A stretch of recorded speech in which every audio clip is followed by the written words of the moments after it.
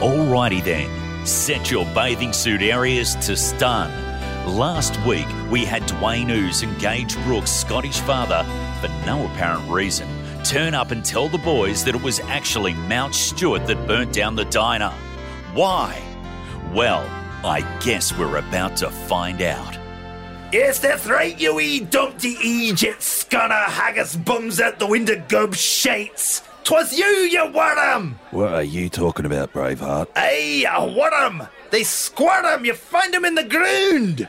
You mean a worm? Oh, gee, it wasn't me. Oh, wasn't it, Stu Worm? Then explain this VHS video I cried of you doing the dirty. Have you got... No. you Get to the paid just. for? Bloody stupid thing. Yeah, fast forward. Press tracking. Mates, get one of those special tape head cleaners, perhaps. Shut your puss, you daft numpty ball bags. Here it is. G'day, dingbats. I'm Mount Stewart and welcome to Waterwalks, live from my lounge here in Plummer Bay, where I'll be flipping out over my penguin movies. Let's start with my favourite, Happy Feet with a Vengeance, on Judgment Day. Oh no, that wasn't the footage I was expecting at all. Oh, I'm sorry seeing you, Sergeant Tom Croydon. That's okay. I wish I could arrest someone for making such hot garbage television, but alas, I cannot. Gagebrook, you are still under arrest. Senior Sergeant Tom Croydon looks around and Gage Brook has disappeared. All that is left is some burnout marks and a note saying yeet. Man, I definitely do not know what I'm doing. Oh, however, laddies, I do. I'm the perfect distraction for you numpties. See, I set this whole thing up and I burnt the diner to the ground. Jeez, this script means a great deal to Australia. I'm Bluesy. You mad dog, that diner was my life. What is this drongo's name anyway? I'm your Uncle Argyle, step-niece of Thirsty, father of Dwayne, son of Scotland. This feels like some fever dream. What's happening?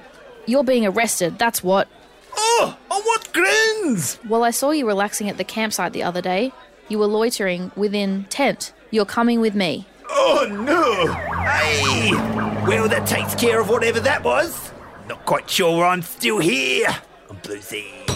So, Mount Stewart, this is confusing. Let me get this straight. So, the diner was burnt down by Gagebrook, who blamed Dwayne. Then Dwayne's dad, who is Scottish for no reason, blames you. It turns out it was actually him and that he's my second cousin's flatmate's uncle. Thirsty, as long as there's no follow-up questions, then yes. Great. Awesome. Got that, everyone? Yep. Yes. Yeah, you mongrels. Bluesy.